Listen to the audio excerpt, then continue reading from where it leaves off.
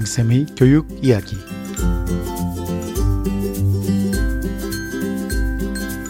안녕하세요. 왕쌤 한한근입니다. 요즘에 가장 핫한 학과를 찾는다면 단연 AI 학과라고 할 수가 있습니다.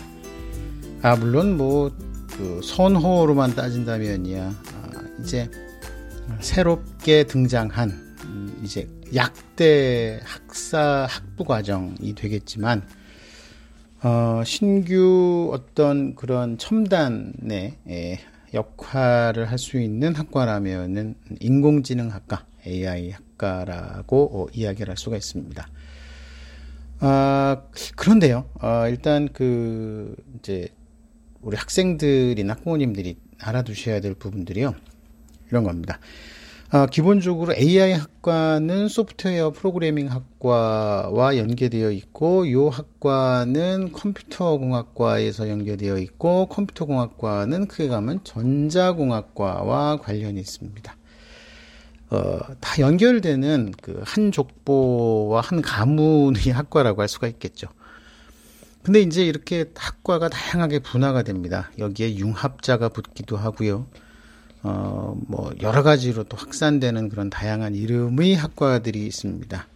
물론 이름이 그 학과의 가장 대표적인 것을 드러내주기 때문에 관심을 가져야 되지만, 실제로 그 학과의 이름과 학과의 내용이 그다지 크게 싱크로를 보이지 않는 경우들도 있습니다.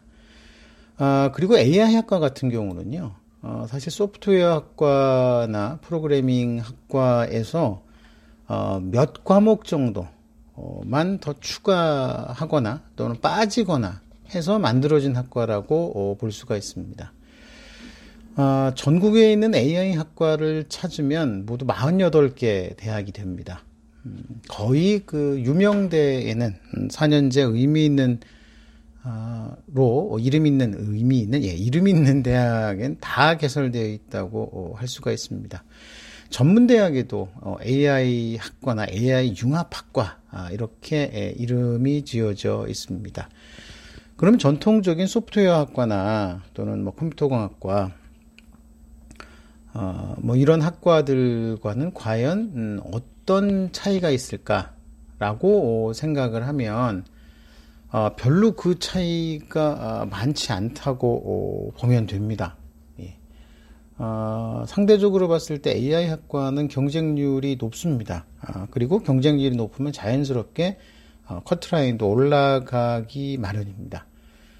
그러면 상대적으로 봤을 때 전통적인 학과이죠. 그러니까 인공지능 학과의 전신이라고 할 수 있는 소프트웨어 학과, 소프트학과의 전신이라고 할 수 있는 컴퓨터공학 또는 컴퓨터과학과, 이것의 전신이라고 할 수 있는 전자전기공학과, 이렇게 쭉 이어져가는 다른 학과들은 상대적으로 관심이 옅어지거나 그런 결과로 커트라인도 낮아질 가능성이 벌어진다는 겁니다.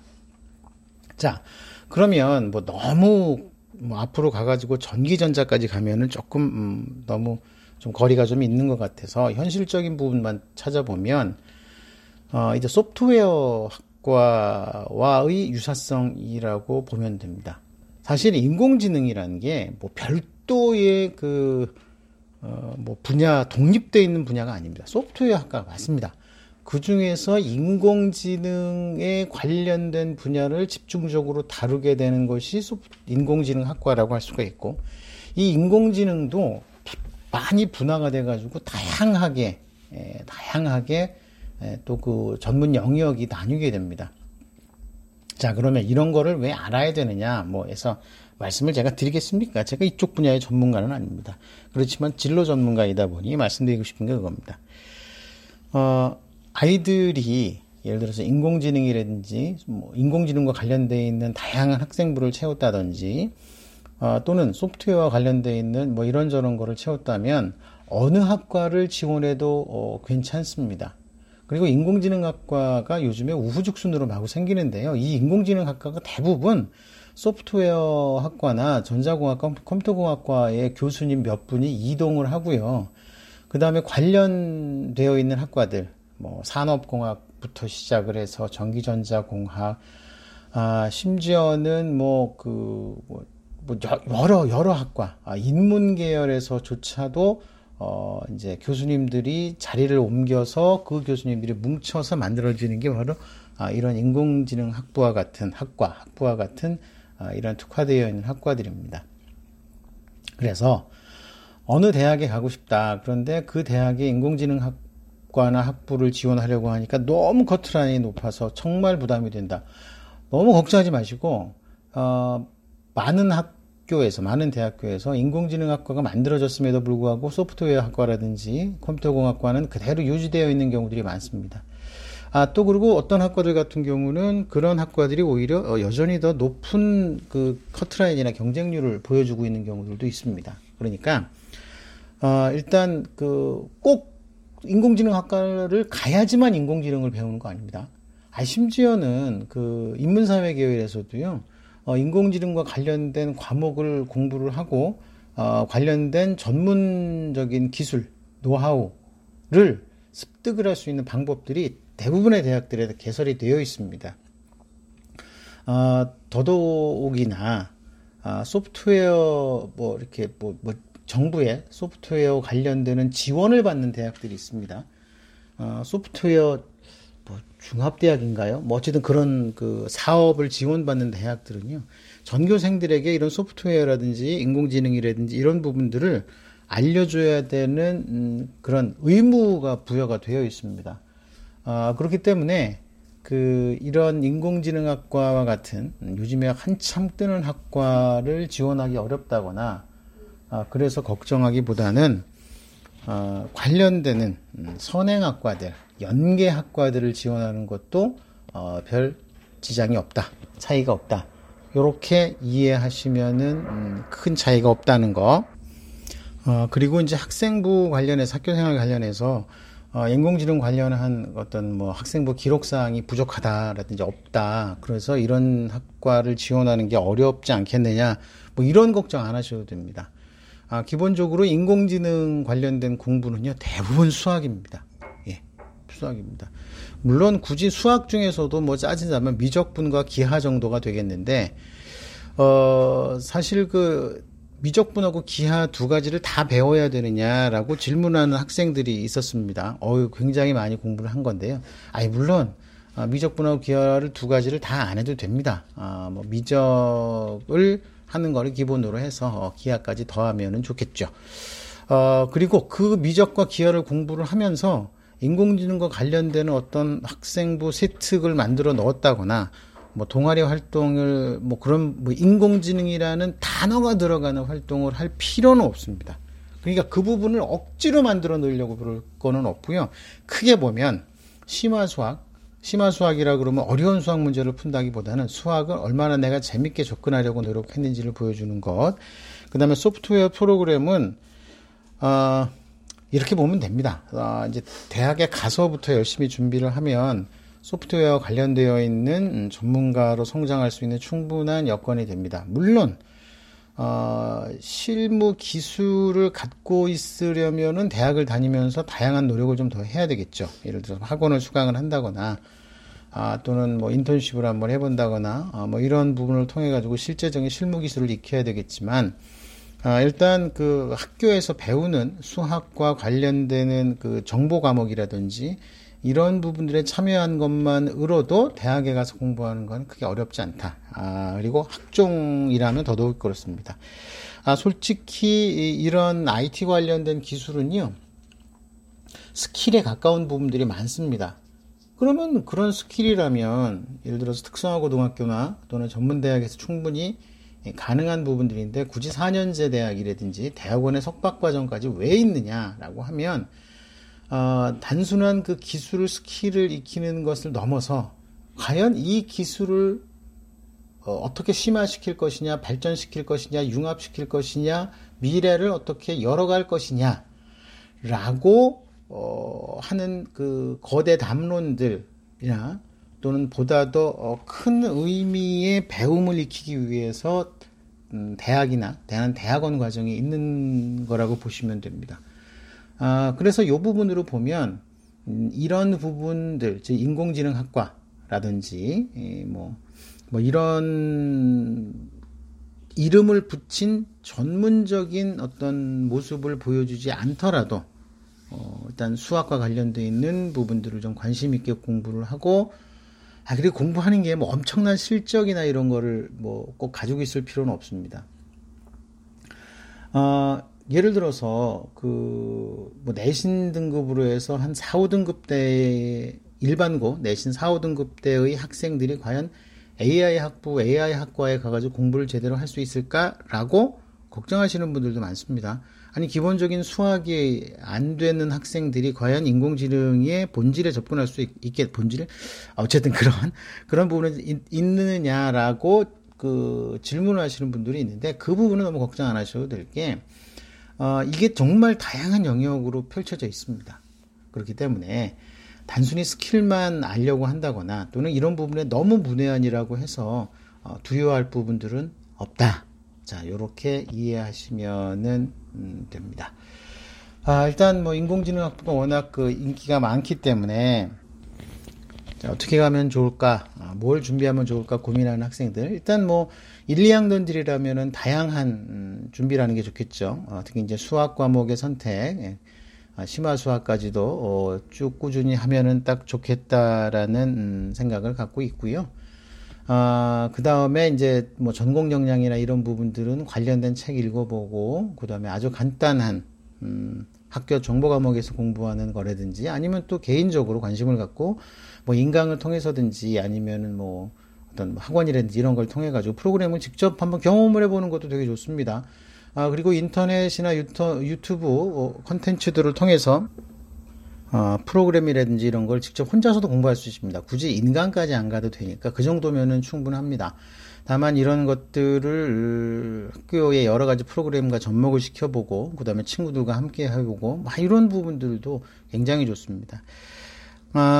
오늘 아주 쓸모있는 팁 하나 알려드리면, 이런 거를요, 학급의 친구들에게 정기적으로 아침에 발표 시간이나 학급의 아침 시간이라든지 또는 우리 학급이 함께 운영하는 학급 단톡방에 이런 정보를 지속적으로 올려주는 것을 통해서 나의 관심과 노력을 보여줘서 대학 입시에 성공한 학생도 있습니다. 되게 단순하고 별거 안 했어요. 그런데 의외로 친구들의 반응도 괜찮았고, 또 하다 보니까 동참하는 친구들도 있었고, 그래가지고요. 그 내용을 또 선생님이 많이 칭찬을 또 학생부 해주셔가지고, 진짜 최상위권 대학을 여유있게 합격하는데 큰 도움을 받았다는 그런 사례도 있습니다.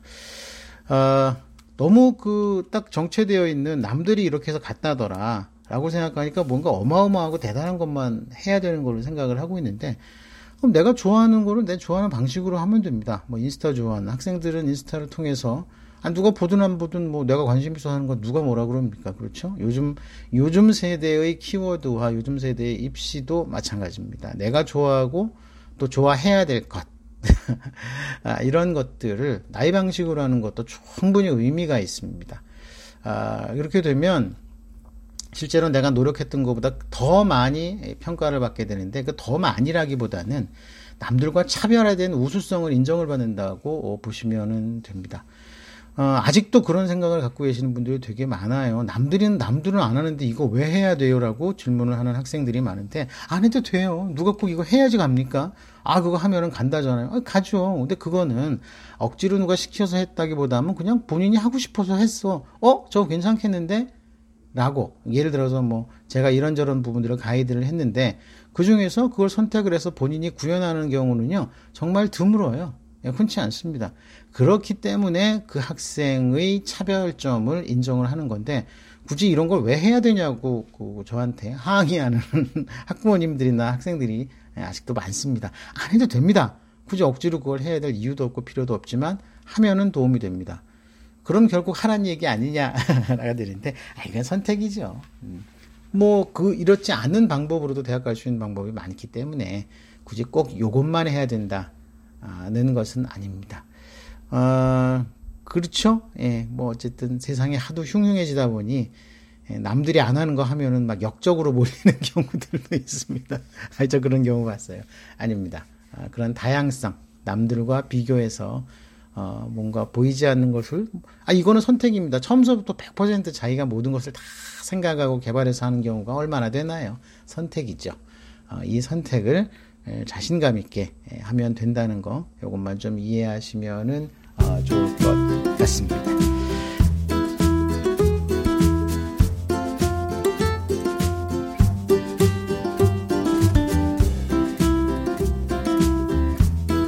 예.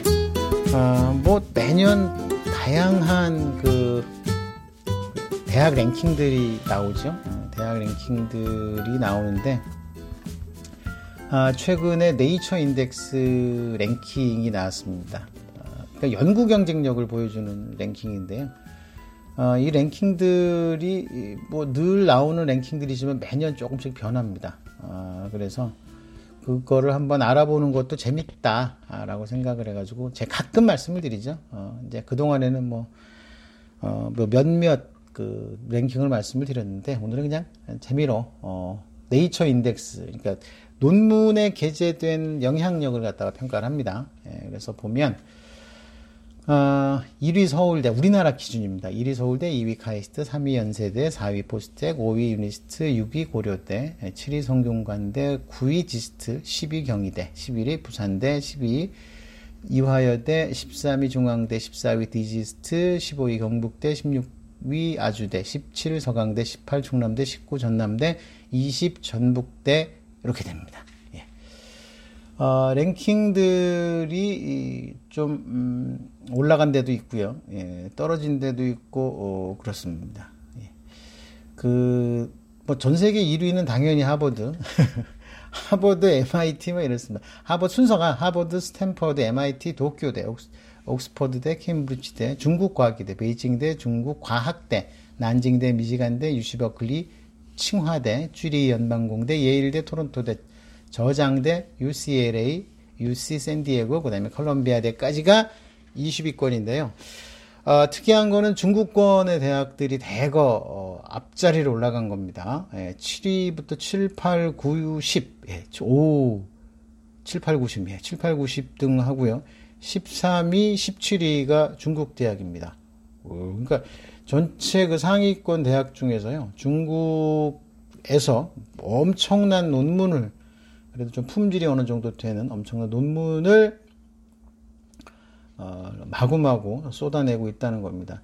전반적으로 조금씩 하락하기는 했는데, 그럼에도 불구하고 20위 안에 우리 9개 대학이나 들어가 있어서 상당히 놀라운 성과를 보여주고 있고요. 이 20위 이내에 일본은 도쿄대 하나가 있지만 대한민국은 하나도 없습니다. 전 세계 순위로 보면 서울대가 51위, 카이스트가 56위 이렇습니다.